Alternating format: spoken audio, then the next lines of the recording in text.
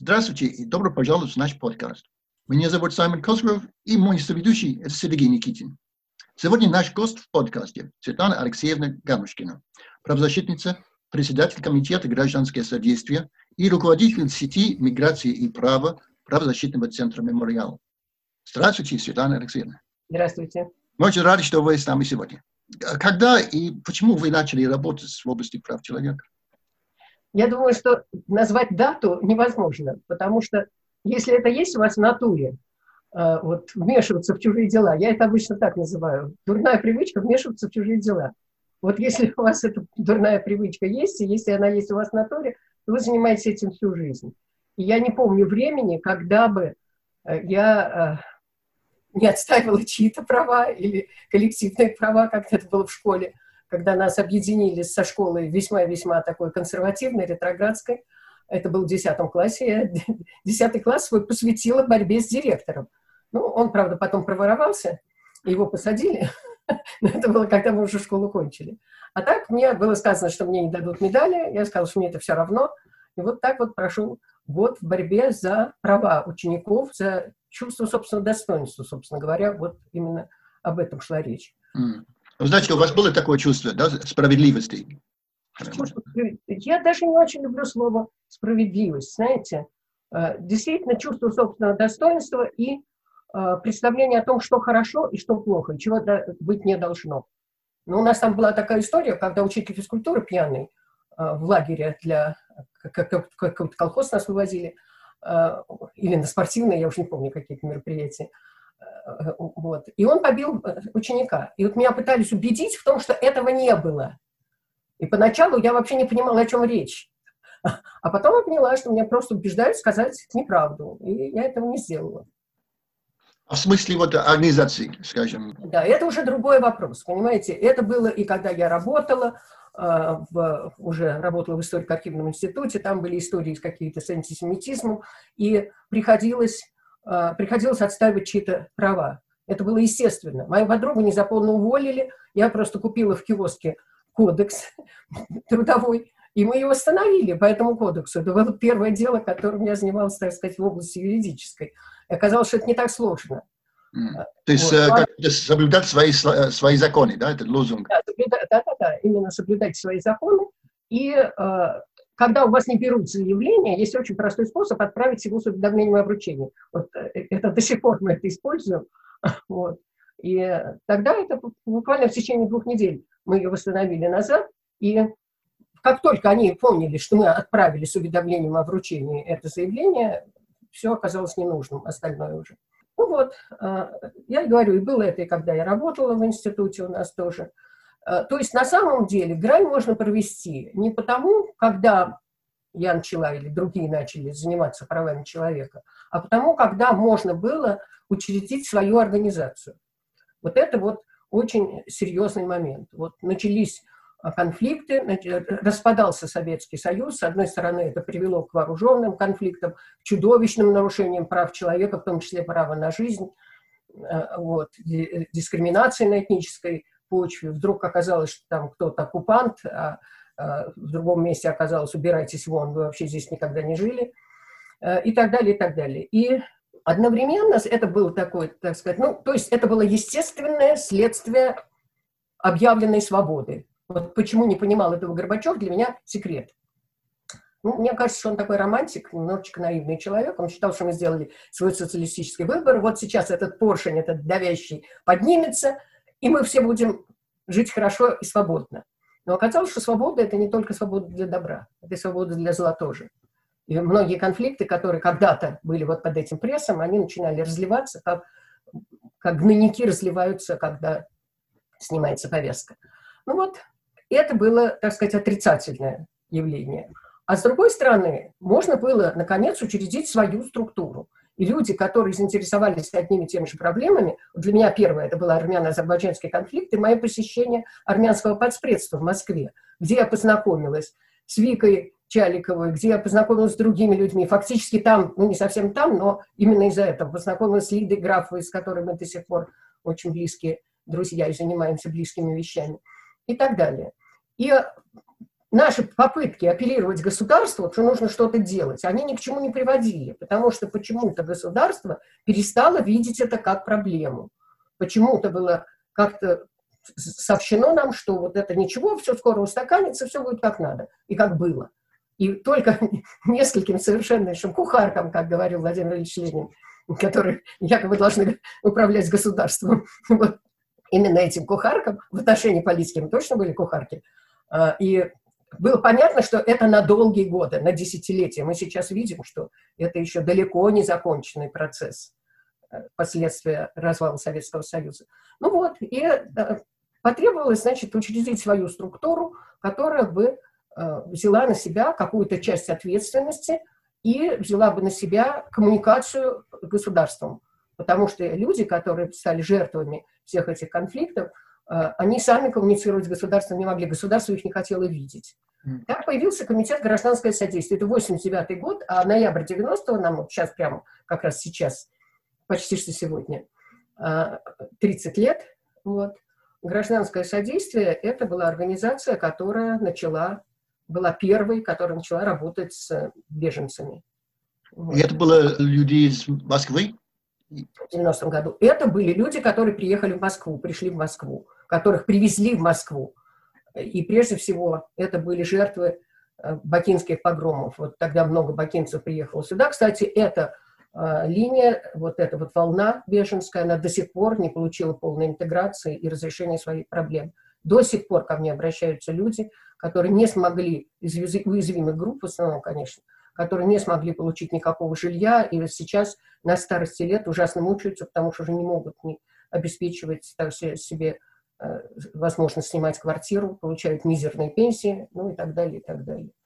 И это была самая организация вот, людей, которые были жертвами? Да, это было, да. Нет, это не была самоорганизация, это была наша организация для них. Это все-таки не была. Самоорганизация появилась как форум переселенческих организаций, которым руководит Графова до сих пор. Это были переселенческие организации, которые, по крайней мере, с каким-то багажом материальным приезжали в Россию. Иногда они приезжали сразу большим числом и просили дать им здесь землю, там кандидаты наук хлеб выращивать стали. И это скорее была репатриация. И вот то, чем занимается Лида Графова, это как раз и есть репатриация. Это люди, которые связывали себя с Россией как со своей родиной, и до сих пор связывают, и до сих пор еще их не принимают и не признают. Даже признавая соотечественниками, не хотят им давать гражданство. Ну, есть движение положительное в этом направлении, но, тем не менее, недостаточно сильные. Вот. А мы немножко разделились в том смысле, что мы стали заниматься именно беженцами, то есть людьми, которые вынужденно покидали свои края, ну, вот буквально из-за острого состояния, из-за непосредственных преследований. Ну, первые это были бакинские армяне, ну, и смешанные семьи, и русские семьи среди этих бакинцев были и есть. И им, конечно, нужна была большая помощь, потому что они бежали абсолютно пустые, иногда и без документов, и очень часто без каких бы то ни было с собой денег, потому что не давали вывести ценности. Ну, в общем, это вот первая группа. А дальше пошли жертвы грузинских конфликтов, прежде всего грузины из Абхазии. Потом это были, когда рухнул режим Наджибуллы, это были афганцы, и которые есть до сих пор, и которые до сих пор тоже не интегрированы, хотя часть из них это дети-сироты. Их привозили сюда, даже в приличные детские дома, лучше, чем в среднем по России, помещали, давали приличное образование. Они вообще выросли здесь с 6, с 10, с 11 лет, и некоторые из них до сих пор не получили легального статуса в России. Ну, а теперь, конечно, это Украина, это та часть, так сказать, украинского населения, которая находилась вот в этих самых областях Восточной Украины, где была война, и есть, в общем, напряжение до сих пор очень сильное. А сейчас это сирийцы. Вот последнее перечисление в этом ряду – это вот сирийцы. А, Светлана Алексеевна, почему это речь идет о комитете «Гражданское содействие», а почему появилась вторая организация «Миграция и право»? Что касается гражданского содействия, то организация изначально образовывалась как благотворительная. Мы хотели помочь этим людям выжить. И, в общем, в полном смысле слова именно правозащитной тематики у нас не было. Хотя она, конечно, безусловно, появилась, когда начались правовые проблемы, и вместе с ними, конечно, и нарушение права на свободу передвижения, потому что людей там не регистрировали, как теперь говорят, тогда говорят, не прописывали, и жестокое обращение с ними. Это все, конечно, было. Но все-таки главное, чем мы занимались тогда, это то, что называется гуманитарная помощь, благотворительная помощь. Вот. Ну, а дальше мы стали объединяться более широко. Была большая конференция, кстати говоря, инициированная Россией в 1996 году о миграции в СНГ и сопредельных странах, или заинтересованных странах, она называлась.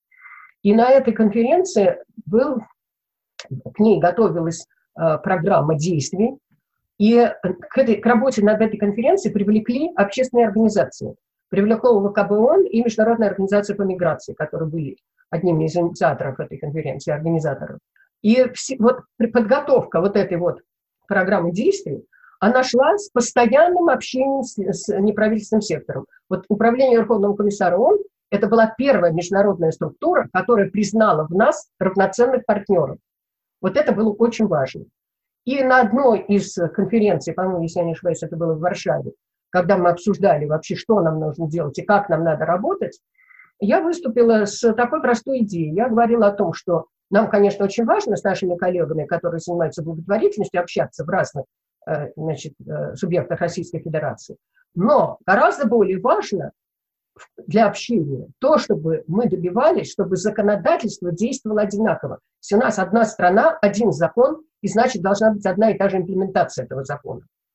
Тогда уже появились закон о беженцах и закон о вынужденных переселенцах, два эти закона. Они были чисто декларативные, но они уже существовали. И тем более из-за того, что они были чисто декларативные, они применялись совершенно по-разному. Разные документы выдавались, в общем, каждый как мог, так и это интерпретировал. А некоторые вообще говорили, как Краснодарский край, замечательную фразу помню, Краснодарский край не предназначен для беженцев. Вот хотела бы я знать, какая страна предназначена для беженцев и кем она должна быть предназначена. Ну вот. И тогда я просто высказала такую простую мысль, что нужно было бы нам сделать сеть юридической помощи. При этом, чтобы эта сеть регулярно собиралась, чтобы она встречалась, чтобы эти люди обсуждали постоянно проблемы, которые есть у наших подопечных, у наших заявителей. И вот эту сеть нужно делать по всей России. Вот такая вот простая мысль. Мое выступление длилось 2 минуты. После этого ко мне подошел представитель ЭКРE, это European Council for Refugees and Exiles, это большая, очень общественная, общеевропейская организация, и сказал, давайте делать проект и подавать в Европейский Союз, в Европейскую комиссию.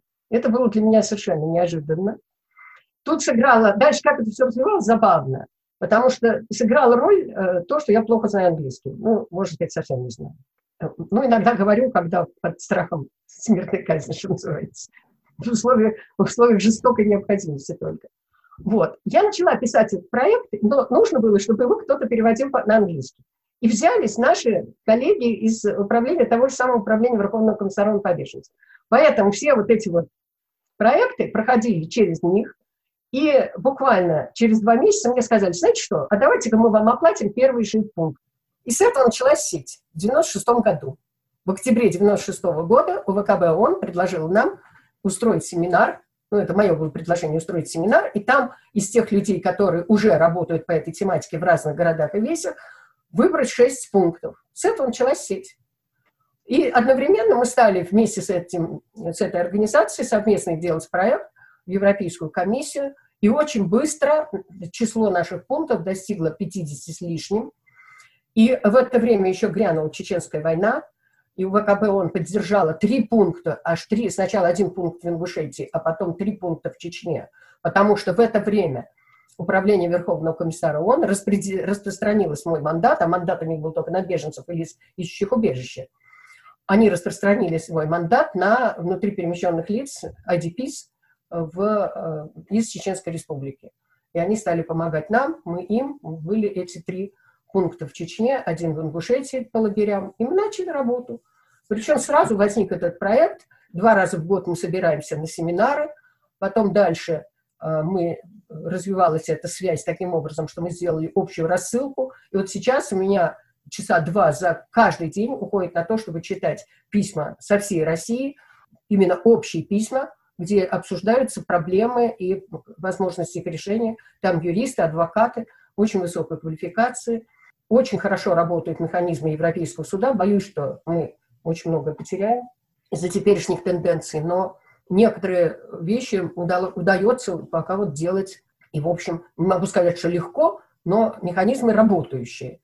Особенно это касается экстрадиционных дел, то есть дел по выдаче в страны, где устоявшиеся недемократические режимы, как у нас любят говорить, что из этой страны не может быть беженцев, потому что там устоявшийся демократический режим. У нас даже списки выпускаются из таких стран, и все наши бывшие советские республики к ним относятся. Ну, это, конечно... А с самого начала вот сеть, это было под зонтиком мемориала? Или это потом произошло? Вот, нет. Когда, естественно, когда мы начали писать проект, то был задан вопрос, от какой организации? И у меня было несколько вариантов. Один вариант для гражданского содействия. Почему гражданское содействие было отвергнуто? А гражданское содействие – это региональная благотворительная организация. Такая махина, как я уже представляла себе в своем воображении, должна стать сеть миграции и права, ее бы раздавило. Мы бы занимались только этим. И мне хотелось вот проблемы благотворительности, гуманитарные проблемы, доставания там продуктов и так далее, отделить от юридической части. Работать вместе, но у каждого своя сфера. Вот. Второй вариант – это был тогда уже форум переселенческих организаций. Ну, почему? Потому что там направленность была прежде всего на репатриацию. Это не полностью то. Это тоже другая тема. Это немножко другая тема. А что такое мемориал? Мемориал – это организация, в которой в это время была и есть до сих пор программа «Горячей точки», программа преследования по этническому принципу, программа дискриминации и так далее, и так далее. И заявители всех этих программ в конце концов становились беженцами. Из горячих точек были беженцы, и из-за границы, уже тогда из-за пределов России были беженцы, и так далее, и так далее. И еще один момент. Мемориал. Почему я уже тогда была членом правозащитного центра «Мемориал»? Это вот началось во время армяно-азербайджанского конфликта, и я тогда, в 1989 году, когда я поняла, что мы слышим только одну сторону всегда, ну, вы помните замечательную совершенно великую женщину Галину Старовойтову, ее влияние на гражданское общество вполне заслуженное и понятное, но я все-таки считала, что мы должны слышать не только армянскую сторону. В 1989 году я поехала в Баку и привезла оттуда связи с тамошними правозащитниками, с которыми до сих пор дружу. И первых беженцев я увидела там. Если сказать честно, то первых беженцев я увидела там, и я увидела, почему такое раздражение. Потому что эти беженцы были, конечно, в жутком совершенно виде. И то, что они рассказывали, как их изгоняли из Армении, это было чудовищно. Их не резали, там не было резни. Там не было того, что уже было в Сумгаите и потом было в Баку. Этого не было. Но сотни людей были изгнаны с родных мест. Это были крестьяне, это были люди, у которых дети, ну вот я видела один, во всяком случае, такой случай, замерзший при переходе через перевал младенец. И я не могла, так сказать, вот к этим людям относиться как к палачам. Они были такие же жертвы.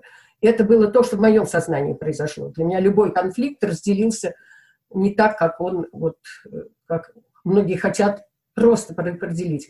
Правая сторона и неправая сторона. Вот он поделился на тех людей, которые страдают, и это прежде всего беженцы.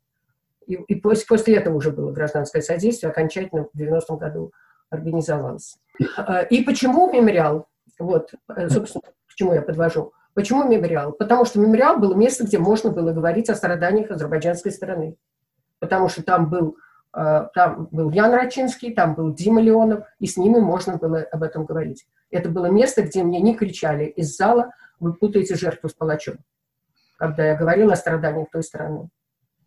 Я хотел вот уточнить какой вопрос. Я сейчас вспоминаю, что на каком-то этапе, вылетая из одного из московских аэропортов, я помню, там была такая стеклянная комната, где жила семья, оказавшаяся между молотом и наковальней. Это были люди из Сирии. И потом, читая ваши материалы, у меня осталось сейчас такое воспоминание, что число признанных Российской Федерацией людей как беженцев буквально исчислялось какими-то единицами, если не десятками. Вот. Какая вот теперь политика у российских властей в отношении просителей убежища, и как это можно сравнить с тем, что происходит, скажем, в Европе, в европейской? Вот сравнительный анализ какой-то можете дать? Короткий? Да, я могу сказать, что вот на этой самой конференции в 1996 году Россия показывала, что у нас где-то 270, если не ошибаюсь, тысяч беженцев и около миллиона вынужденных переселенцев, то есть тех же беженцев, но успевших получить, бывших советских республик, успевших получить российское гражданство.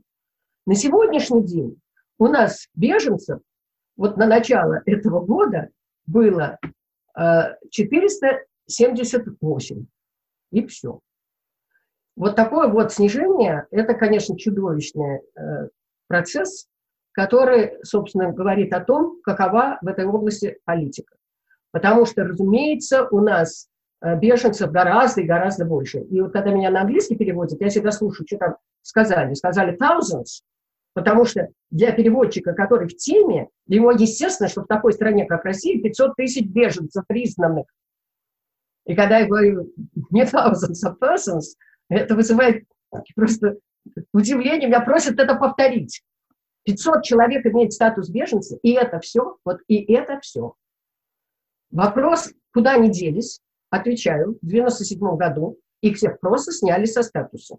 Была принята новая редакция, уже не декларативная, а достаточно содержательная закона о беженцах, но там говорилось, что в течение 2 месяцев все должны снова перепадать на статус. А они отмечались раз в год. И если этот раз в год не совпал вот с этим периодом 2 месяца, у некоторых и совпадал, все равно не брали заявление. Им просто это не рассказывали.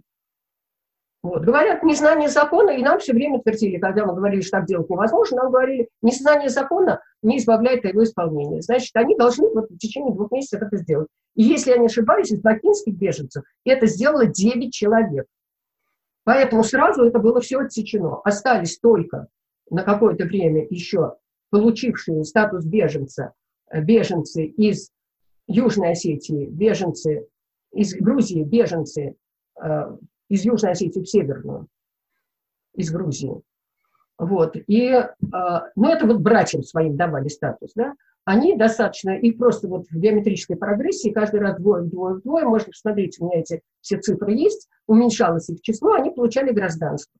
Они получили гражданство, и с тех пор беженцев у нас фактически нет. Что касается сирийцев, у нас 2 сирийца имеют статус беженцев. Я их никогда не видела. И как это удалось, для меня сия тайна велика есть. Почему? Почему не дают статус беженцев? Хотя есть закон, есть подзаконные акты, и все, что нужно для этого есть. Вот потому что, к сожалению, управление ведется сигналами, а сигналов давать статус беженца нет. И я сталкивалась с тем, что какой-то миграционный орган какой-то или какого-то конкретно сотрудника наказывали за то, что он предоставил слишком большому числу статус беженца. Ну, понимаете, что такое слишком большое, если их всего 500 на всю Россию. Значит, его подозревают сразу в коррупции. Почему это он это делает? Его не подозревают в том, не предполагают, что там были основания дать статус беженца, а предполагают, что он взял деньги.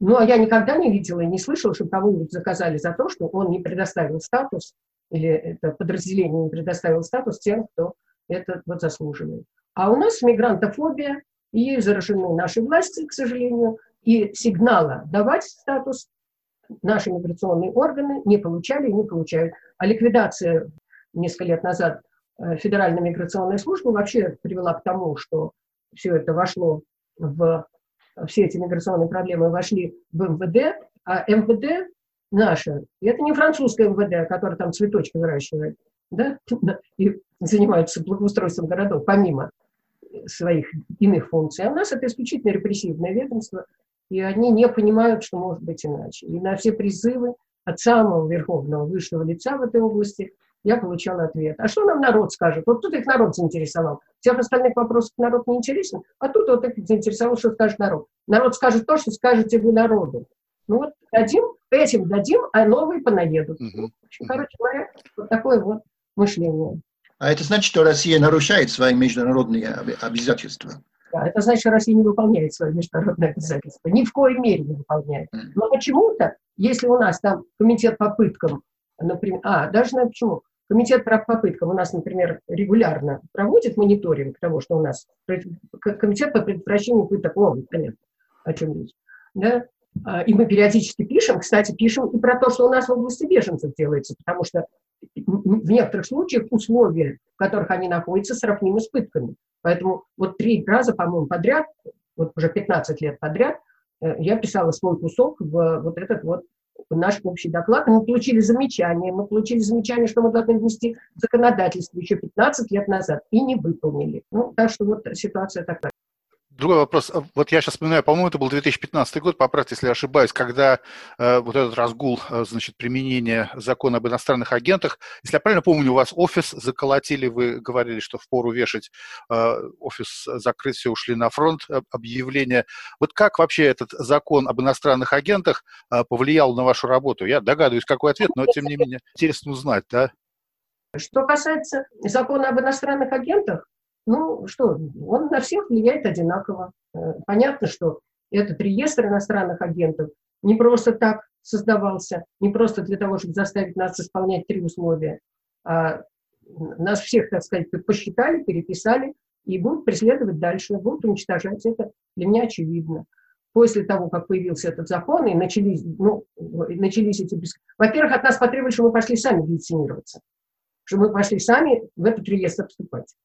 Но, насколько мне известно, кроме одной организации, никто этого не сделал. И я считаю, что это такой был акт гражданского неповиновения, и мы выиграли в этом смысле, потому что никто, если я не ошибаюсь, одна организация пошла туда, в этот реестр записалась. Сначала была какая-то формальная организация, сделали, чтобы лист был не пустой, а вторая это была организация из...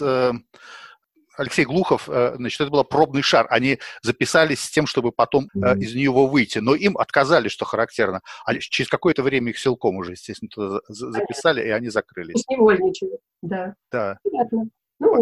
Значит, были эти проверки. Мы, кстати говоря, судились в Конституционном суде именно по поводу проверок прокуратуры. И мы частично выиграли. Я, кстати, там выступала как раз, там было 2 прекрасных юриста, от нас выступал Сергей Голубок, и я как жертва. И рассказывала, я видела, как менялись лица, когда я выступала у судей, потому что я рассказывала, как это было, как именно фактуру, как к нам приходили, неожиданно. Значит, идешь на работу в 10 утра, там уже НТВ.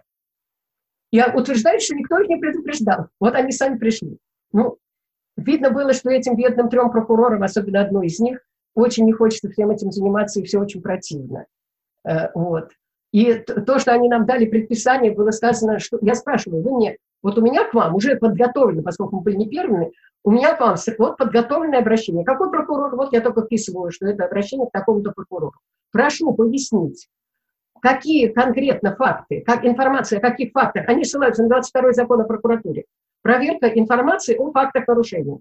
Вот и я тоже. В соответствии с 22 статьей закона о прокуратуре, будьте добры, объясните мне, информация о каких фактах проверяется и какое отношение к проверяемым фактам имеют запрашиваемые документы. Я это вручила сразу этим самым прокурорам. Они это взяли. После этого дали нам из, по-моему, 40 пунктов какие-то предписания, что мы должны им предъявить. И вот это все я описывала. В их предписании было сказано: проверяется исполнение российского законодательства. Возможные нарушения российского законодательства. Я говорю, хорошо, вскрываем полы и открываем шкафы. Зачем? Проверяем 105-ю статью. Уголовного кодекса. Нарушение российского законодательства. Давайте уж с самого страшного начнем. Может, у нас где-то труп в подвале закопан. В общем, по-моему, единственный способ это все вышутить, потому что все это было, конечно, совершенно нелепо. Полы вскрывать не стали. И проверять уголовный кодекс, нарушение уголовного кодекса не стали, но выдали нам вот эту бумагу из огромного количества пунктов. Я написала, что я готова предъявить, представить это, насколько у нас такое это возможно, но прошу дать мне неделю. За неделю мы представили все документы финансового характера. У нас был представитель налоговой инспекции, и это организация, которая имеет право мониторить нашу работу, как вы понимаете, мы все там стоим на учете. И мы ему подали все необходимое и получили от него бумагу о том, что мы полностью предоставили запрашиваемые документы и к нам претензий нет. После этого на суде почему-то журналисты из РИА Новости написали, что Ганнушкина представила все документы, кроме финансовых. Что была чистой воды ложь просто, ровно наоборот. А вот другие документы были запрашиваемые, которых у нас вообще нет и не существует. У нас были семинары или круглые столы. Вы знаете, что такое круглый стол, да? Где люди свободно обсуждают тему. Мы не вели записи. У нас не было докладов. И мы сказали, что у нас просто нет всего, что вы просите. Они попросили еще что-то, еще что-то. После третьего списка я написала, что я в связи с тем, что количество затребованных документов увеличивается с невероятной скоростью и запрашиваются документы, которых не существует в природе, я отказываюсь в этом участвовать. И затихло все. Может быть, потому что мы подали в Конституционный суд. Прошел Конституционный суд, и после Конституционного суда, где потом было сказано, что так проводить нельзя проверки, после Конституционного суда они пришли к нам второй раз. Они пришли второй раз, пришла девочка молоденькая, искала компромат, искала. В конце концов, нашла у нас три пункта, она нам предъявила, как доказательство, что мы занимаемся политической деятельностью. Первое – это антикоррупционная экспертиза миграционного законодательства. Это был сборник экспертных заключений. Сборник был выпущен на средства от президентского гранта. То есть я как раз стремилась к тому, чтобы это были не иностранные деньги. Это были деньги президентского гранта. И все эксперты были аккредитованы при Минюсте. Уж куда прямо. Причем на эти экспертизы обязаны были отвечать. И отвечали соответствующие ведомства. И вот это вот нам было предъявлено. Причем тогда еще там было написано в политической деятельности, противоречащей деятельности государства. Потом это убрали. Теперь любое высказывание по поводу власти, они уже политические. Ну вот, в общем, короче говоря, она нам написала, что мы должны в этот реестр включиться. И я уже понимала, что мы включаться не будем и заплатим за это 300 тысяч, и думала, где бы их взять. Но в это время, в день, когда она это решение вынесла и обсуждалось, мы должны были провести собрание свое, мы провели собрание, она там была, не ответила ни на один вопрос. Вообще жалкое зрелище, между прочим, когда люди выполняют такие функции, где-то невозможно бороться с жалостью, которую они вызывают. Вот. И мне позвонили в это время и сказали: слушайте, вас уже включен Минюст в этот реестр. Так что этот Минюст нам сэкономил эти 300 тысяч, потому что от нас уже нельзя было требовать, что мы включились в реестр, в котором мы уже есть. Вот так мы стали иностранными агентами. Это имело свои последствия, безусловно, несколько последствий. Самое горькое из них – это то, что одна наша дружественная организация, партнерская, и даже в какой-то мере создававшаяся с нашей помощью, отказалась с нами иметь дело. Очень формально нам ответила, что когда мы просили, мы доклад делали о положении в России, Россия как страна-убежища, с институтом убежища положения. И мы хотели написать, что вот такая организация, где работают очень квалифицированные юристы, тем не менее смогла добиться гражданства только для такого-то числа людей. И мы хотели эту цифру. И мы получили ответ: в связи с тем, что наша организация не хочет быть упомянута в вашем докладе, считаем нецелесообразным предоставление вам данных. И это было очень больно. Это я прямо могу сказать. Все остальное было как бы естественно. Нам перестали давать гранты государственные, вот эти вот президентские. При этом как-то очень незамеченно прошло постановление правительства 2017 года, января 2017 года, в котором создавался реестр социально значимых организаций. Мы там, гражданское содействие абсолютно подходило, да и миграция и право тоже, и мемориал, я думаю. Вот. Однако там было сказано, что если вы в этом реестре, то вы уже в новый реестр значимых не попадаете. Таким образом, нас от государственного финансирования отсекли. Но это как-то никто, по-моему, не заметил особенно. Я вспоминаю сейчас на каком-то мероприятии, где-то, наверное, какой-нибудь прием был в Спасахаусе, вы общались с Матвиенко, важный чин и тогда в российских властях.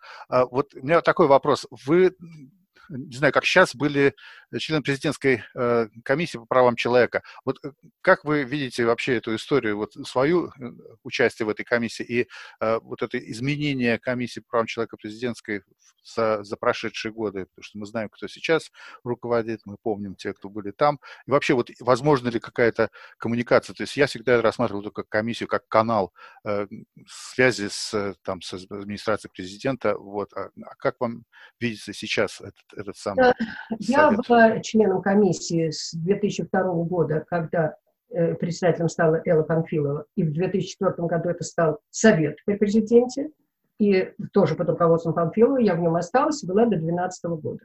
Ушла я оттуда тогда, когда, на мой взгляд, ну и не на мой взгляд, ну что тут говорить на самом деле, в нарушении 81 статьи Конституции Владимир Владимирович Путин, преодолев 2 срока подряд, как максимальный конституционный возможный срок пребывания на должности президента, стал 3-й раз президентом. Я сочла, что человек, который не выполняет Конституцию, причем он до этого говорил, что это невозможно. Вот потом это куда-то все сделалось, но он до этого говорил, что он же не может нарушать Конституцию, конечно, он не пойдет на 3-й срок. Это говорилось где-то в начале 2-го срока. А потом оказалось, что все возможно, а что сейчас возможно, искалечили Конституцию с невероятной легкостью. И поэтому я ушла. Но я не считаю, что я там зря проводила время, потому что было несколько очень важных вещей, которых удалось добиться. Во-первых, летом 2002 года был принят какой-то совершенно безобразной редакции закона о гражданстве, который, собственно, сделал так, что гражданство принять не мог никто.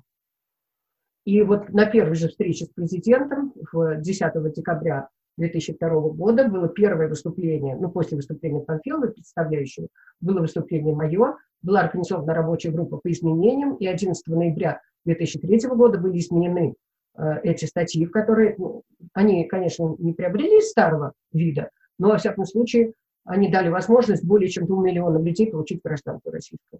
И я считаю, что ради этого стоило быть в этой комиссии при президенте или не при президенте. К сожалению, мы все при нем. Вот мы все живем при Путине. Ничего тут не сделаешь. Вот. И кроме этого, значит, удалось тогда же остановить судорожное какое-то истерическое выселение, закрытие лагерей для беженцев в Ингушетии. Я была в ноябре, и в декабре, 20 числа декабря мы поехали, после того, как мы выступили, ну, вот эту свою, так сказать, доклад я передала Людмиле Михайловне, поскольку, ну, понятно, что это было весомо. Ну, и потом у меня уже была одна тема. И Людмила Михайловна вручила эту тетрадочку Владимиру Владимировичу, где было написано, что происходит на самом деле, и сказала эту свою фразу, на которую очень обижался Зязипов потом. А Зязипов говорит, что все в порядке, сказал Путин. А Людмила Михайловна сказала, он врет вам, Владимир Владимирович. Он ужасно обиделся. Вот. Ну, хотя бы потому, что брал не только он. Там была большая группа брунов. И он как раз, в общем, инициатива-то вся вот этого вот возвращения в Чечню шла из Чечни, а не из Ингушетии. Но неважно. Во всяком случае, была организована поездка. В ней участвовала Александра Панфилова, Людмила Михайловна, я, Юнаш, заместитель директора Федеральной миграционной службы, и министр по восстановлению экономической и социальной сферы Чечни Ильясов. Мы вот впятером путешествовали, и по тем местам, по которым я ездила в ноябре, мы проехали, хотя нас все время хотели развернуть, но Элла Александровна вот прямо железно говорила, мы едем туда, куда говорит Светлана Алексеевна, мы едем туда, вот, и мы не дали им показать никаких потемкинских деревень, и еще мы вырвались из их объятий, когда нас хотели кормить обедом в Белом доме, и Белый дом взорвался через 15 минут после того, как мы оттуда вышли, в Грозном. Вот такая была история. Потом Ильясов говорил, когда мы с ним встречались, он сказал, что Людмила Михайловна, вы спасли мою жизнь. Потому что мы добились того, что мы поднялись, уже темнеть еще не начинало, но быстро же темнеет. Это зима, самые такие дни темные, что нужно ехать, еще в Ингушетию смотреть. Да, уже в Ингушетию смотрели, но все еще Чечню смотреть. В общем, короче говоря, мы их оттуда выволокли и остались живы, потому что первое, что ввалилось, это вот самая столовая, в которой готовился нам банкет. Это стеклянное было такое здание в переходе, и, конечно, эти стекла рухнули прежде всего. И потом уже в Москве мы помогали девочкам, которые работали в этой столовой, которые приехали в Москву лечиться, и часто их не брали в больницу, эти осколки бесконечные, как раненые лица, это все потом прошло через нас. Вот. А что сейчас, на ваш взгляд, Совет по правам человека вот в нынешнем? Ну, а потом, я ушла из этого совета вот по этой причине, но еще я не понимаю, как не ушел Михаил Александрович, в конце концов, мы вот таки ушли. Когда он предложил вступить, когда вот я ушла, он очень говорил других мемориальцев. Он, во-первых, там был Сережа Кривенко, который там, естественно, должен был остаться, он не уходил, он должен был остаться, предлагали еще 2 людям. Это обсуждалось бурно на правлении мемориала, в общем, идти или не идти. А в результате ему не дали набрать этих людей. Вот я не понимаю, почему в этот момент Федотов, когда ему отказали взять тех людей, которые согласились прийти в совет, как он мог после этого не уйти. Он ушел и дождался, когда его самого оттуда выставили. Там есть приличные люди, по-прежнему, я их не осуждаю за то, что они там, но у каждого свой уровень компромисса. Участие в таких структурах – это всегда в какой-то мере компромисс, потому что так или иначе, если есть какое-то у тебя имя, ты этим именем немножко легитимируешь в определенной среде эту самую власть. Да? Я считаю, что пока что-то получается, ничего и пусть. А если вообще власть ведет себя хорошо, то дай бог ей здоровья. Да. Когда мне говорят, им выгодно, они это сделали хорошо, потому что это выгодно. Я всегда говорю, это прекрасно, если создана такая ситуация, когда хорошо поступать выгодно, это лучший вариант. К сожалению, они не видят своей выгоды в гуманных поступках. Светлана Алексеевна, вот когда мы говорим о Совете по правам человека, если я могу так говорить, это как будто приглашение со стороны президента правозащитникам и другим высказаться по поводу государственной политики и так далее. И естественно, значит, у них должно быть какое-то желание влиять на эту политику. Но одновременно государство говорит, что вот правозащитникам нельзя заниматься политикой. То есть именно тогда, что они могут делать в Совете, это не совсем понятно. Какие у вас размышления по этому вопросу, отношения между политикой и правами человека? У меня есть сравнение, которое, мне кажется, удачным. Я не знаю, покажется ли оно удачным вам. Вот вы пришли в ресторан, да? Вы можете высказаться по поводу кухни. Вы можете высказаться, нравится она вам или нет. Да. Вы потребитель этой продукции. Обязательно. И вы имеете право высказаться, да? Но это не значит, что вы хотите идти в кухню и варить эту кашу сами. Вот это соотношение между нашей деятельностью и властью. Мы имеем право критиковать это и обязанность, даже если мы гражданское общество, потому что мы потребители этой кухни. Мы ее потребители. Но это не значит, вот мы начинаем заниматься политикой тогда, не тогда, когда мы критикуем их кухню, а когда мы хотим стать сами и варить у них на этой кухне свои блюда. Вот это хотят делать политические партии. Они к этому стремятся. Это политика. Политика, мне кажется, начинается тогда, когда вы хотите стать у руля, когда у вас есть планы. В этом нет ничего плохого. Это совершенно нормально. И в этой области должна быть конкуренция. Иначе это уже не политика, это уже, так сказать, движение в направлении монархии и тоталитаризма. Вот. А мы этим не занимаемся. Я не знаю, кто из нас, может быть, кто-то и захочет стать у этого руля.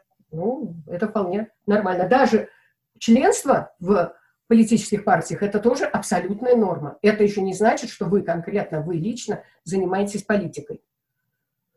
Это значит, что вы поддерживаете те предложения, которые выносит какая-то партия. Вот я так вступила в «Яблоко», потому что мне кажется, что нужно поддерживать какую-то политическую силу, которая может теперешнему этому двигающемуся к тоталитаризму, авторитаризму нашему противостоять. Это чудовищно, если вы хотите, чтобы что-то изменилось, вам нужно добираться до Владимира Владимировича. Без Владимира Владимировича ничего не решится. А если Владимир Владимирович по телевидению сказал какие-то слова, то все бегут исполнять, хотя нет еще никакого ни декрета, ничего. Потому что он это сказал. И что это... Вот мы сейчас замечательную фразу услышали в одном из судов. Сейчас было несколько очень хороших. Сейчас, правда, немножко ухудшена ситуация, но вот во время пандемии указ президента о том, что нельзя людей выдворять. Ну, действительно, куда их выдворять, когда нет связи с другими государствами? И не надо их сажать лишние, держать и делать источники вот этой вот концентрированной возможной инфекции в депортационных центрах, скажем так. Они называются Центры временного содержания иностранных граждан. И это очень хорошие указы президента. И вот судья, который наш юрист, наш адвокат, ссылается в своем выступлении на указ президента, отвечает: указ есть, но указания не было. Вот это гениальная, по-моему, фраза. Понимаете? Вот это сейчас система управления государством. Указ есть, указ президента, уж чего вам казалось? Нет, потому что указ президента — это что-то там написанное на бумажке кем-то. Вот если президент это сказал с телевизионного экрана, послушали бы. Если это скажет ему, этому судье, независимому судье, его начальство, вот тогда он будет выполнять. Указа не было, указания не было. Указ был, указания не было. Вот эти вот, не было сигнала выполнять. Так устроено управление огромной, многонациональной, многоконфессиональной, многоукладной, и да, еще какой много чего страной, и невероятного размера. Вот как это вообще возможно? Тоже мне напоминает, что именно иногда вот на это можно читать в совещаниях Совета, да, что Путин выступает и что-то говорит, но потом ничего не следует. Ничего. И очевидно, он говорит в одном месте, но это не принимает как указание. И очевидно, что-то говорится в другом месте. Даже его указ не воспринимается как руководство. Судья, правда, находит лазейку. И правильно. Судья говорит: а что указ президента? У меня есть закон. И это справедливо. Закон сильнее, чем указ президента. Вот тут он решает проявить независимость. Но дело в том, что закон разрешает всегда учитывать особые обстоятельства. И уж, по крайней мере, пандемия, при том, что президент признал, что во время пандемии нужно немножко изменить, так сказать, имплементацию этого закона, уж, во всяком случае, указ президента может служить таким основанием для немного другого правоприменения. Тем больше ничего такого категорически противоречащего закону, конечно, там нет. Ну вот, тем не менее, оказывается, что нужно не указ президента иметь, а есть указание начальства. И как у нас фактически, ведь это катастрофа. Катастрофа, когда судебная система превращается в придаток исполнительной власти. Мы вот за последнее время, я в нескольких решениях судов по нашей тематике, но вроде как это не только наши, читаю такую фантастическую фразу: суд не вправе вмешиваться в компетенцию и давать оценку решениям ФСБ. Я когда это первый раз прочла, я не поверила своим глазам. Ну вот если ты взял, ты судья, мантии, да, взял и написал: суд не вправе вмешиваться в компетенцию и давать оценку решениям ФСБ. Что после этого? Кладешь ручку, снимаешь мантию и идешь в дворники. Ты же просто расписался в своей полной беспомощности и капитуляции перед одним единственным ведомством. Как это возможно? Как это может быть неподсудное ведомство, решения которого не обсуждаются в судебном порядке? Хотя у нас есть несколько решений, где, и, кстати, Европейского суда, где суд признал противоречащим Европейской конвенции, нарушением прав человека, высылку человека, у которого тесные семейные, 8-я статья Европейской конвенции, и 3-я статья, потому что страна, в которую вы собирались выслать, это страна с жестоким обращением с людьми. И Европейский суд берет на себя такую ответственность. А наш судья говорит, что он бесправен. Светлана Алексеевна, по поводу Европейского суда по правам человека, мне кажется, очень жалко, что они не ответили на запрос российских общественных организаций по поводу закона об иностранных агентах. Потому что это много лет, по-моему, может быть, уже 7 лет, что ли. И ничего не сделали, чтобы защитить организации от этого, неправомерного, скажем так, закона. Не то слово. Это очень большое разочарование для всех нас, тех, кто подавал в Европейский суд, и тех, кто привык, в общем, опираться на его решение и на сам этот суд как на защиту. Я не могу это себе никак объяснить. Хотя есть некоторые признаки изменения подходов Европейского суда, даже к традиционным делам стало все не так однозначно, как было, но все-таки не так радикально, потому что Ну что ж тут, ну сколько же мы можем ждать, когда нам скажут, когда нас защитят? Потому что нет никаких других возможностей защититься. Ну и постепенно, понимаете, такое поведение суда, может быть, тоже провоцирует отчасти отношение к суду, вот такое вот, как сейчас, когда признано, что наше законодательство имеет приоритет по сравнению с международными соглашениями. Это ведь абсурд. Это абсолютный абсурд. Это просто никакой логикой не укладывается. Ну, то есть у нас есть какое-то свое законодательство, которое наши партнеры по соглашению совершенно не обязаны знать. Да? И мы заключаем какое-то соглашение, причем мы заранее уже сообщаем, что если это соглашение противоречит нашим законам, или мы потом изменим законы так, что они будут, а мы вот их с такой легкостью меняем, даже Конституцию, что этот договор будет, мы его не анонсируем, то есть, извините, не денонсируем, а мы его вместо этого просто перестаем применять и все. Мы с вами о чем-то договариваемся, я говорю, знаете, я буду выполнять это или нет, вы заранее знаете, что это я буду сам решать. С какой смысл тогда вступать с нами в какие-то вообще договорные отношения? Если мы заранее сообщаем, что мы эти договоры можем не выполнять. Это очень странно. Светлана Алексеевна, вот мы говорим сейчас больше всего, скажем, негативных течениях развития в российской постсоветской истории. А что было достигнуто после 1991 года в области прав человека? Ну, что можно гордиться? Конечно, можно есть чем гордиться. Во-первых, была создана вот эта вот система, это сообщество общественных и, прежде всего, правозащитных организаций. Никто из нас сейчас не чувствует себя в одиночестве. У нас, в общем, довольно большое сообщество, которое готово друг друга поддержать, и по-моему, это замечательно. Когда говорят, что у нас нет гражданского общества, то мне кажется, что это неправда, потому что вот мы есть, и мы не одни. Это не какая-то одна организация, или две, или три. Это десятки, сотни по всей России. Организации людей, которые объединены общей деятельностью, не только общими ценностями, но общими ценностями, конечно, тоже, и прежде всего, но и общей деятельностью.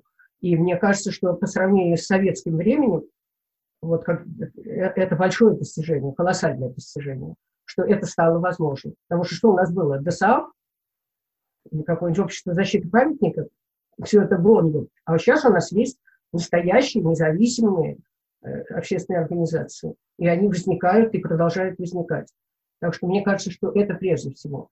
Из законодательных достижений, ну, я бы отметила наиболее крупную. Это вот закон, который разрабатывался, прежде всего, Валерием Васильевичем Борчом о гражданском контроле, конечно. Это то, что в пенитенциарную систему могут войти люди и посмотреть, что там делается. В одной из самых закрытых областей, так сказать, нашей жизни. И это очень важно. Я когда-то была в тюрьме в Дюссельдорфе, вот, и мне там начальник тюрьмы сказал, что, вы знаете, вот я бы какой бы ни был даже вот прямо фашист, но я ничего не смогу сделать, потому что рядом с вами сидит фрау Мюллер, и она в любое время дня и ночи может даже в тюрьму войти. И я подумала, какое счастье, что у вас есть эта фрау Мюллер. Ну, а теперь у нас появилась такая вот обобщенная фрау Мюллер, и это совершенно замечательно, мне кажется.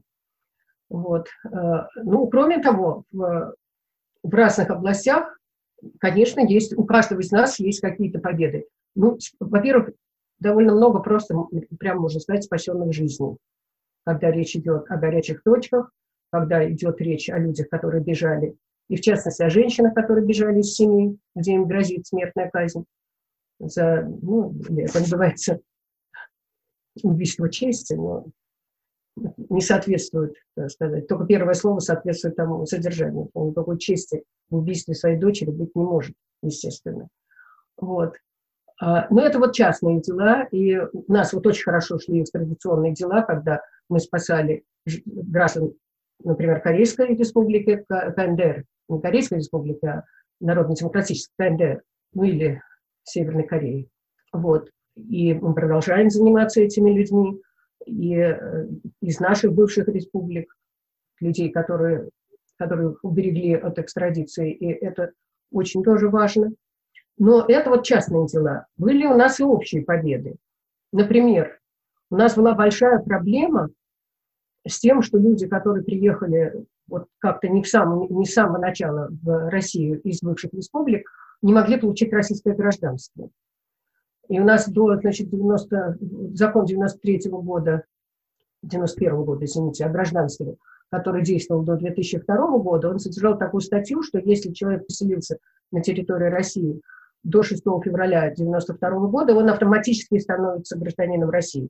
6 февраля 1992 года – это день, когда вступил в силу этот первый закон о гражданстве, закон 1991 года.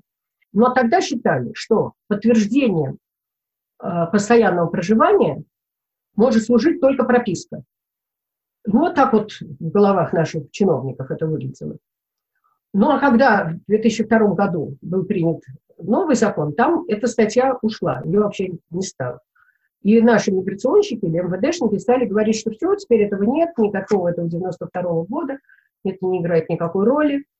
И вот как раз тогда, это было вот просто за несколько дней до встречи с президентом, именно совет, ну не совет, тогда комиссия при президенте устроила парламентские слушания, были приглашены из Верховного суда люди, был Виктор Матерьянович Жуйков, это заместитель председателя Верховного суда, который много раз подписывал отрицательные решения по нашим заявлениям. И вдруг он вот своими ушами юридическими услышал, что говорят чиновники. А чиновники говорили, что этой статьи теперь нет, значит, с этим всем покончено. Хотя в новом законе было сказано, те, кто приобрели гражданство, они уже его приобрели. И никто не лишается гражданства по новому закону. Те, кто по 91 закон 91 года стал гражданином, он и остается в силу нового закона, разумеется. Закон новый никого гражданства не лишал. Сложнее стало вступить в гражданство, но это другое.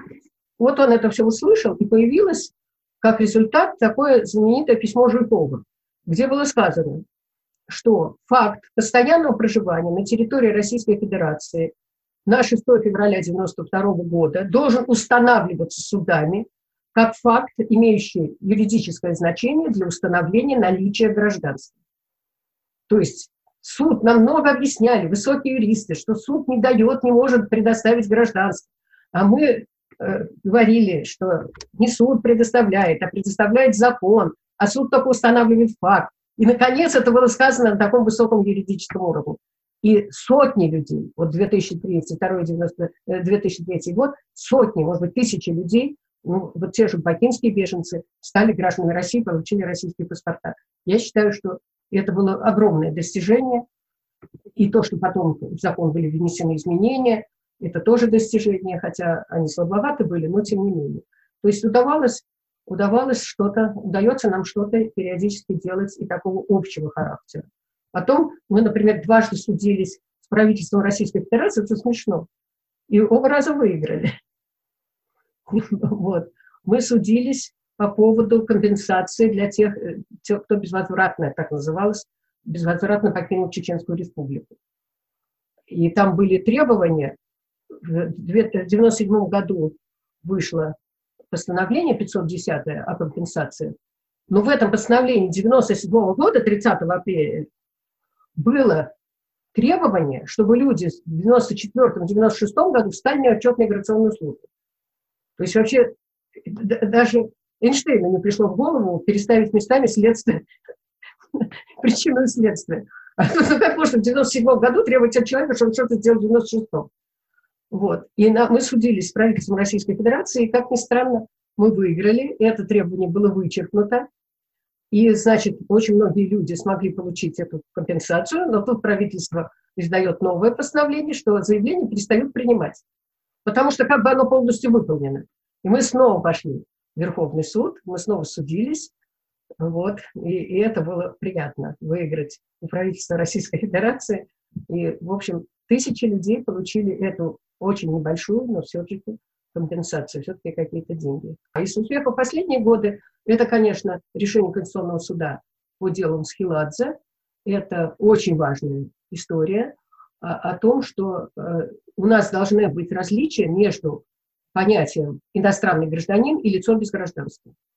Вот. До этого решения Конституционного суда у нас вообще такого понятия не было. И у нас человек помещался в этот депортационный центр, независимо от того, есть ли государство, которое готово его принять. Он приговаривается к депортации или приговаривается к административному выдворению, и никого не интересует, а куда выдворять-то, если он лицо без гражданства. Вот. Ну и вот, значит, решение Конституционного суда по делу Цвиладзе, которое поддерживал АДЦ «Мемориал», антидискриминационный центр «Мемориал» в Питере, проводил наш юрист. Вот, при их поддержке, в общем, они вели это дело, наш юрист Ольга Цейтлина, адвокат замечательный совершенно, и Сергей Голубок. Вот они двое выступали в Конституционном суде, и получилось очень хорошее решение Конституционного суда. Сейчас меняется законодательство в связи с этим, и уже этот механизм Цвиладзе, он так уже вот стандартно и называется, действует, и, я бы сказала, сотни людей оказались на свободе, потому что, ну, с одной стороны, вот те, кто не имеет в России вообще никакого гражданства, но с другой стороны, не только они, потому что Конституционный суд сказал, что должен быть судебный надзор, когда человек сидит. Хотя мне казалось, вот если бы я была судьей, опять же, ну вот я принимаю решение, человек поместить в депортационный центр до депортации. И меня не интересует, на какой срок я человека сажаю. То есть что, это пожизненно? И вообще можно ли осуществить это мое решение? Куда его депортировать? Судьи отвечали, а нас это не касается. В законе не сказано, что я должен определить, куда. Это не наше дело. Мое дело посадить. И люди сидели же по 5 лет. У нас же были случаи, когда человек отсидел уже, а потом, правда, стало ограничение в 2 года. Ну, это тоже, слава богу, правда? Отсидеть, в общем, в тюремных условиях фактически 2 года без всякого уголовного преступления. И вот он выходит на улицу, его первый же сотрудник полиции останавливает, и он ровно в том же положении, в котором был, когда его останавливали 2 года назад. У нас был случай, когда человек так трижды возвращался. Опять в депортационный центр. Еще и деньги не выделяются на то, чтобы людей отправлять на родину. Это уже касается иностранных граждан. А иногда иностранных граждан невозможно, нужно учитывать связи семейные, потому что там, значит, он иностранный гражданин как-то что-то вовремя не оформил или не мог оформить по каким-то причинам, а у него жена и 3 детей. Ну куда кормильца отправлять? В общем, с этим как-то система, в общем, прогресс большой, я бы сказала. Мне кажется, что вот за время пандемии, да плюс еще вот эти указы президента, за время пандемии, наверное, раза в 3 уменьшилось вот это вот население этих депортационных центров. Некоторые из них вообще пустые на сегодняшний день, особенно во дворце, вот те, кто административные нарушения туда отправили. Вот. А с депортантами, это теми, кто отсидел здесь срок за уголовное преступление, и вот он заканчивает срок, это тоже не работает пенитенциарная система. Если сидит человек, иностранный гражданин, где-то за полгода до его выхода нужно выяснить, куда он пойдет, когда его отпустят на улицу. Ну, а оказывается, что никто этим не занимается, он выходит со справкой о том, что он об освобождении, и до первого же сотрудника полиции из тюрьмы попадает, в общем, в другую тюрьму, вот в депортационный центр. И с ними гораздо сложнее. Потому что, конечно, вот работает такой психологический момент, это же преступники, зачем они нам нужны? Я хотел спросить, вот, Светлана Алексеевна, я вспоминаю, что лет 20 назад я участвовал в этой программе, которая, наверное, сейчас у вас называется «Доступ к образованию». Это было время, когда дети людей, которые уехали из Чечни, они не могли идти в московские школы, и вот гражданское содействие организовало школу. Я работал тогда у квакеров, и мы каким-то образом помогали, поддерживали. Там Илья Колмановский был с нами в контакте. И я решил на каком-то этапе волонтерить. Я пошел вот вашу как раз на Долгоруковский, в ваш подвал, и там у меня был какой-то мальчик из Чечни, мы с ним, значит, уже не помню, чем занимались, английский язык я ему, что ли, преподавал, или математикой мы занимались. Вот, скажите, а сейчас, вот что я хочу сказать, что там было довольно много людей, молодых людей, ребят, вот Илья Колмановский, его команда, молодых ребят, которые с энтузиазмом в этом деле участвовали. Скажите, а на нынешнем этапе молодые люди, как на ваш взгляд, интересуются правами человека? Есть какая-то тенденция, что вот молодежь идет в это дело, или они махнули рукой и лучше заниматься будут чем-то другим? Немножко хочу напомнить об этом. В 96-м году это был такой момент, когда Лужков правила регистрации в Москве внес это требование наличия регистрации для того, чтобы детей брать в школу. То есть в отличие от противоречие с 43-й статьей Конституции.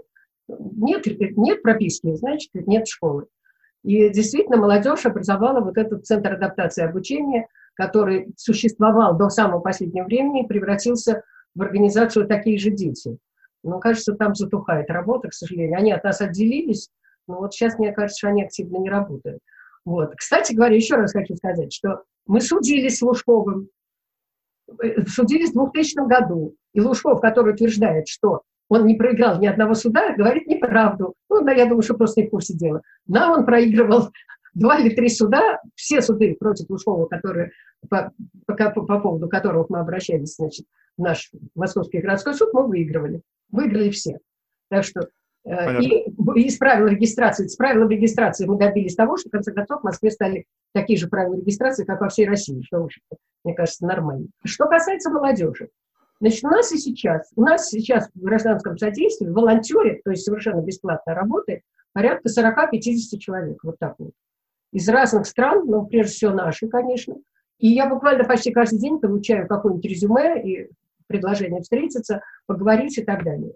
Молодежь интересуется, да. И у нас работает молодежь. И у нас молодежь совершенно замечательная. Иногда возникают коллизии некоторые между старшим поколением и младшим. Мне кажется, совершенно нормально. И в этом рождается, так сказать, взаимопонимание, понимание, так сказать, расширяется круг представления о мире. И для старшего поколения, для нас, и для младшего. Они немножко действительно другие, не совсем такие, может быть, как мы. Как ни странно, видимо, у нас очень большая аллергия ко всякой бюрократии. Они к ней склонны больше, чем мы. Вот это удивительно, потому что по сравнению с предыдущим поколением, наше поколение, конечно, к бюрократии, в общем, относилось всегда с отвращением, всегда хотели все минимизировать. Они не такие. Они хотят проводить аналитику, выяснять, значит, какой климат, принимать всякие программы по антихарассментовые и прочее. То, к чему, ну, вот я честно скажу, у меня вот этот весь набор всяких правил поведения с беженцами, значит, против дискриминации, харассмента по отношению к посетителям, антихарассментовая программа внутри организации, политика по отношению к детям и так далее, куча этого всего. И у меня это все лежит в компьютере моем, в директории «Ненужная бумажка» называется. Вот. Мне это все кажется совершенно очевидным. Но они тоже, как западные люди, убеждены, что это все правильно и нужно. И как-то, в общем, все умудряются в это внести какой-то смысл, действительно. Вот. При этом они готовы делать очень многое на чистом энтузиазме. У них полным-полно идей. И они предлагают новые ставки, новые какие-то новые формы работы, новых людей, специалистов там, по фандрайзингу, по, я не знаю, МММ, в общем, какие-то совершенно для меня непонятные слова. СММ, да. Да, СММ и какой-то ММ уничтожить. Но не важно, это не тот, который пирамиды строил. Вот. В общем, для них это все работа в соцсетях. Вот мы это очень оценили. Потому что благодаря работе молодежи в соцсетях у нас стали увеличиваться поступления частные в организацию. Ну и прочее. Они гораздо быстрее пишут всякие проекты и так далее. То есть, в общем, я очень довольна тем, что у нас много молодежи. Единственное, конечно, что столкновение с государством не выдерживают не все. Человек может прийти из миграционной службы в таком состоянии депрессии, что его буквально нужно отпаивать какими-нибудь. Так что касается молодежи, молодежь есть. И вот есть молодежь, которая занимается с детьми. Некоторые ездят, волонтеры, просто домой к детям. Но у нас такая совершенно замечательная вещь. Ученица наша, мексиканская девочка, которая год проучилась в школе, а до этого к этому готовили ее мы, получила грамоту на Олимпиаде по русскому языку. Вот. Мы, конечно, этим очень гордимся. Кроме наших помощников, где с ней занималась и учительница в школе, но я тоже считаю, что это нормально. И все очень гордятся такой вот замечательной ученицей. Да, замечательно. Ну, тогда вот и последний вопрос. Это, наверное, логично, наверное, в конце вас спросить, как вы видите будущее прав человека в России? Ну, если у нас не будет перемен, радикальных перемен в системе управления, то вижу грустно. Я всегда говорю, что я оптимист, и мой оптимизм – это рабочая гипотеза. Без этого невозможно работать. Когда вы берете за конкретное дело, вы должны быть оптимистом, иначе у вас не получится ничего. Это уже заведомо не получится ничего. И вот это то, что вы вспоминали, да, меня спрашивали, как же при всех неудачах вы все-таки держите удар. Но я говорю, что мы не можем на своем комитете гражданское содействие написать: комитет закрыт, все ушли в депрессию. Каким-то образом надо из этой депрессии выходить. Вот. И в этом смысле я оптимист. Мы должны работать и будем работать, и никуда мы от этого не денемся. Что касается перспектив развития нашего государства и системы управления, я не оптимист.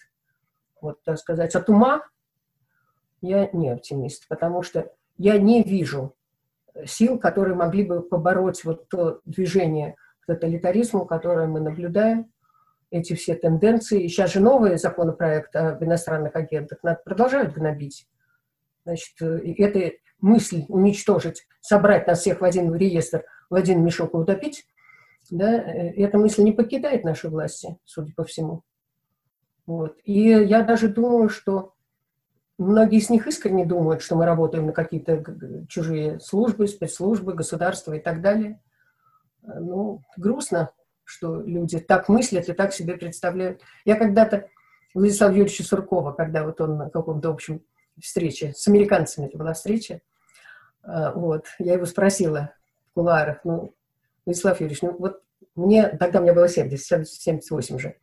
Владислав Юрьевич, ну вот что, вот серьезно думаете, что я в свои 70 лет, да, работаю на какую-то спецслужбу какой-то чужой страны, прожив здесь всю жизнь, 30 лет обучаю математике студентов в ВУЗе, и вот 30 лет уже занимаюсь этой общественной деятельностью. Ну, как вы полагаете? Он потом сказал: ну, вы, наверное, нет, а вообще все так. Ну, вот, понимаете? И, видимо, он искренне так думает, понимаете? Потому что у меня был с ним случай, когда он очень нам помог спасти человека. То есть я его не считаю таким воплощением зла. Но, видимо, вот так устроена его картина мира. Он живет в этом мире. Так же, как живет в своем иерархически устроенном мире Рамзан Кадыров. Он не понимает, что может быть по-другому. Он главный в Чечне, над всеми, над муфтией, над этим своим законодательным собранием, над всеми. Он главный, а над ним главный Путин. Вот он так себе представляет это. Такая картинка. И тут невозможно переубедить. И вот эта фраза знаменитая: кто платит, тот и заказывает музыку. Ну, вот если человек живет с таким халуйским представлением об устройстве мира, побороть это невозможно. Должно что-то такое радикальное в его жизни личной случиться, чтобы он эти взгляды пересмотрел. А, к сожалению, пока он их не пересмотрит, я не вижу больших перспектив серьезных изменений. А если в прошлом, Светлана Алексеевна, было время, когда у России был выбор, что не обязательно было пойти по этому пути? Да, я думаю, что был выбор. Я думаю, что был выбор тогда. Вот как я думаю, что далеко не многие со мной согласятся. Когда демократы были в почете, так сказать, когда это слово произносилось с уважением, и когда демократы выбрали себе партийного деятеля в качестве лидера, не поверив в собственные силы. И этот лидер, которого сейчас вспоминают добрым словом, начал 2 чеченские войны и много еще чего. Увы.